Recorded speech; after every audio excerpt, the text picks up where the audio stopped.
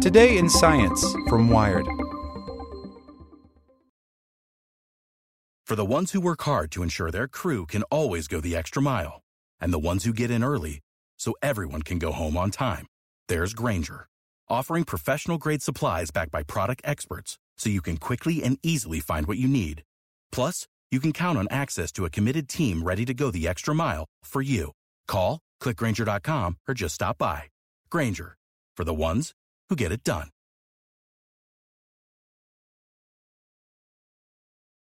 Want to learn how you can make smarter decisions with your money? Well, I've got the podcast for you. I'm Sean Piles, and I host NerdWallet's Smart Money Podcast. Our show features our team of nerds, personal finance experts in credit cards, banking, investing, and more. And they'll help you make the most of your money while cutting through the clutter and misinformation in today's world of personal finance. You'll get clarity on strategies to help you build your wealth, invest wisely, shop for financial products, and plan for major life events. Listen to NerdWallet's Smart Money Podcast wherever you get your podcasts. Today in Science from Wired. It's not sci-fi. NASA is funding these mind-blowing projects. The space agency gave money to researchers working on liquid telescope mirrors, a lunar oxygen pipeline, and Martian building blocks made of fungi. By Ramin Skiba. Mike LaPointe has the envious job of figuring out how to get space exploration to the science fiction future.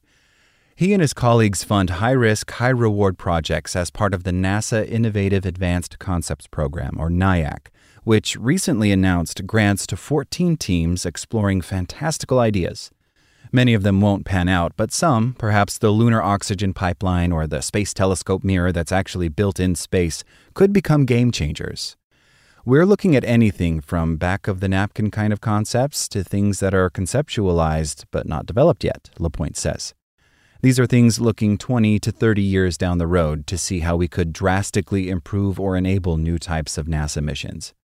For example, while efforts to slightly boost a chemical rocket engine's efficiency would be laudable, that's not far out enough for the program. A proposal for a completely new system that could replace chemical rockets would fit right in. NASA awards these grants annually, mostly to academic researchers in the United States. This new batch of awards is for Phase 1 projects, which each receive $175,000 to conduct a 9-month study that researchers will use to lay out their plans in more detail, run tests, and design prototypes.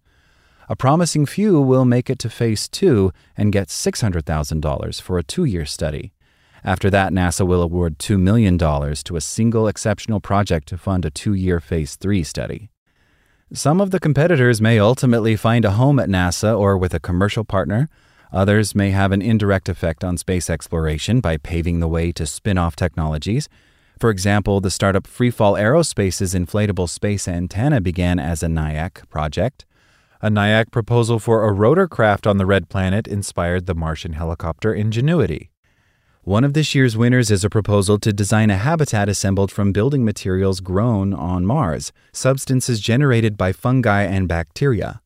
It's hard to send big, heavy things like a housing structure to space.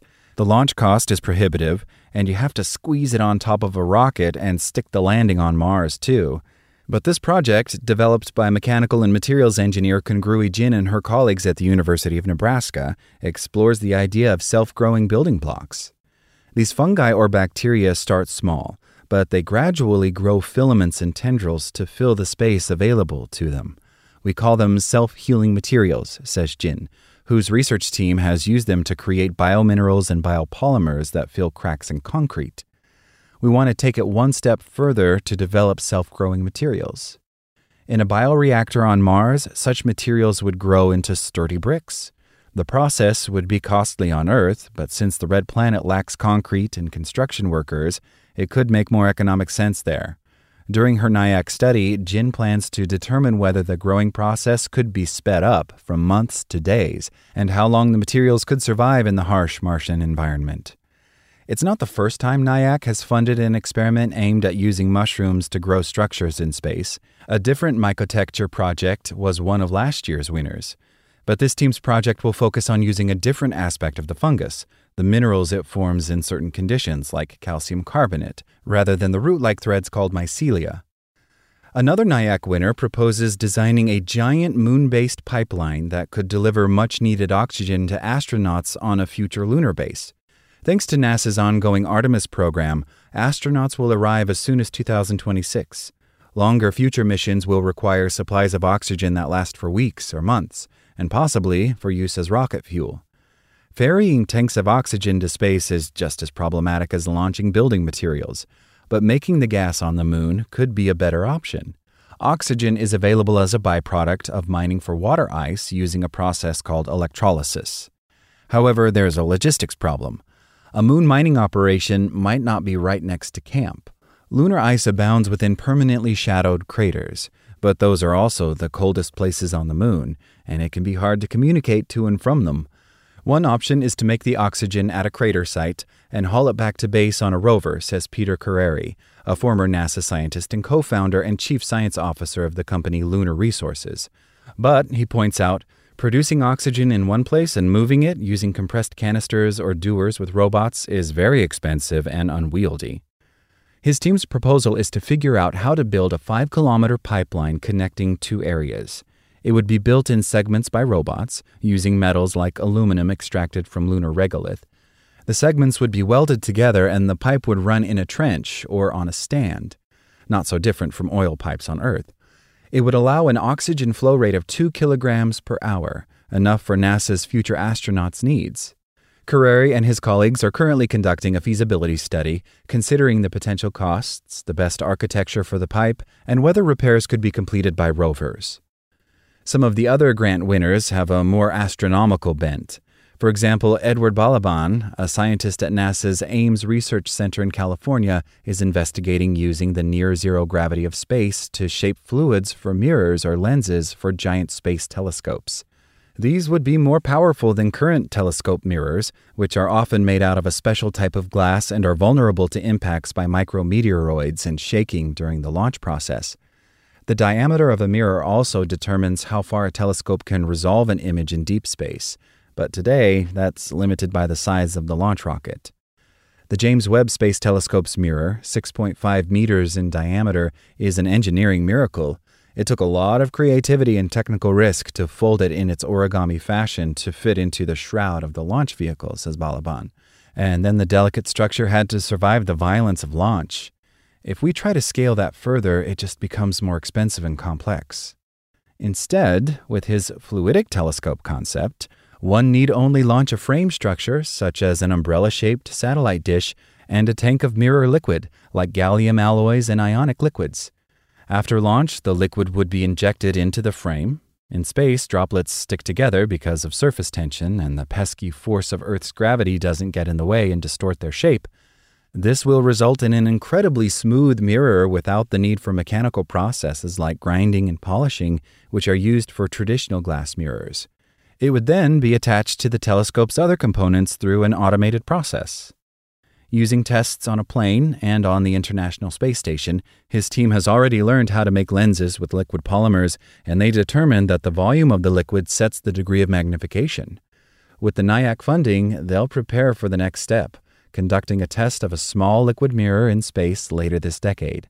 Their goal is to eventually design a 50-meter mirror, but since this technology is scalable, Balaban says one could use the same physical principles to engineer a mirror kilometers wide. JWST's large mirror makes it one of the most sensitive telescopes ever built, but he argues to keep making advances, it may be necessary to build bigger mirrors with this new method. Zachary Cordero, an MIT astronautics researcher, leads another new project to develop an in-space manufacturing technique called bend forming. It involves bending a single strand of wire at specific nodes and angles, then adding joints to make a stiff structure. Cordero and his team are working on a particular application, designing a reflector for a satellite in high orbit, which could monitor storms and precipitation by measuring moisture changes in the atmosphere.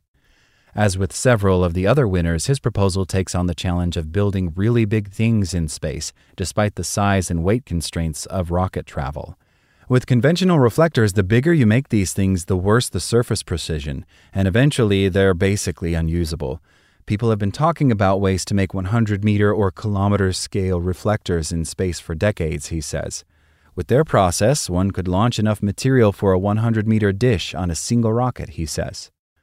Among the other 14 winners, a proposal to deploy a seaplane to fly on Titan, Saturn's biggest moon, and one for a heated probe to penetrate the ocean of its neighbor Enceladus, which is enclosed by a thick outer layer of ice that behaves like rock, thanks to the below-freezing temperatures.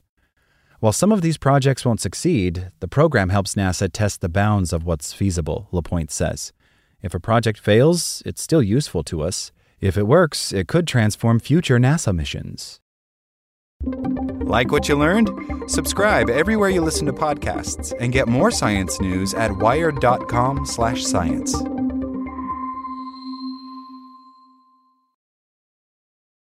For the ones who work hard to ensure their crew can always go the extra mile, and the ones who get in early so everyone can go home on time, there's Grainger, offering professional-grade supplies backed by product experts so you can quickly and easily find what you need.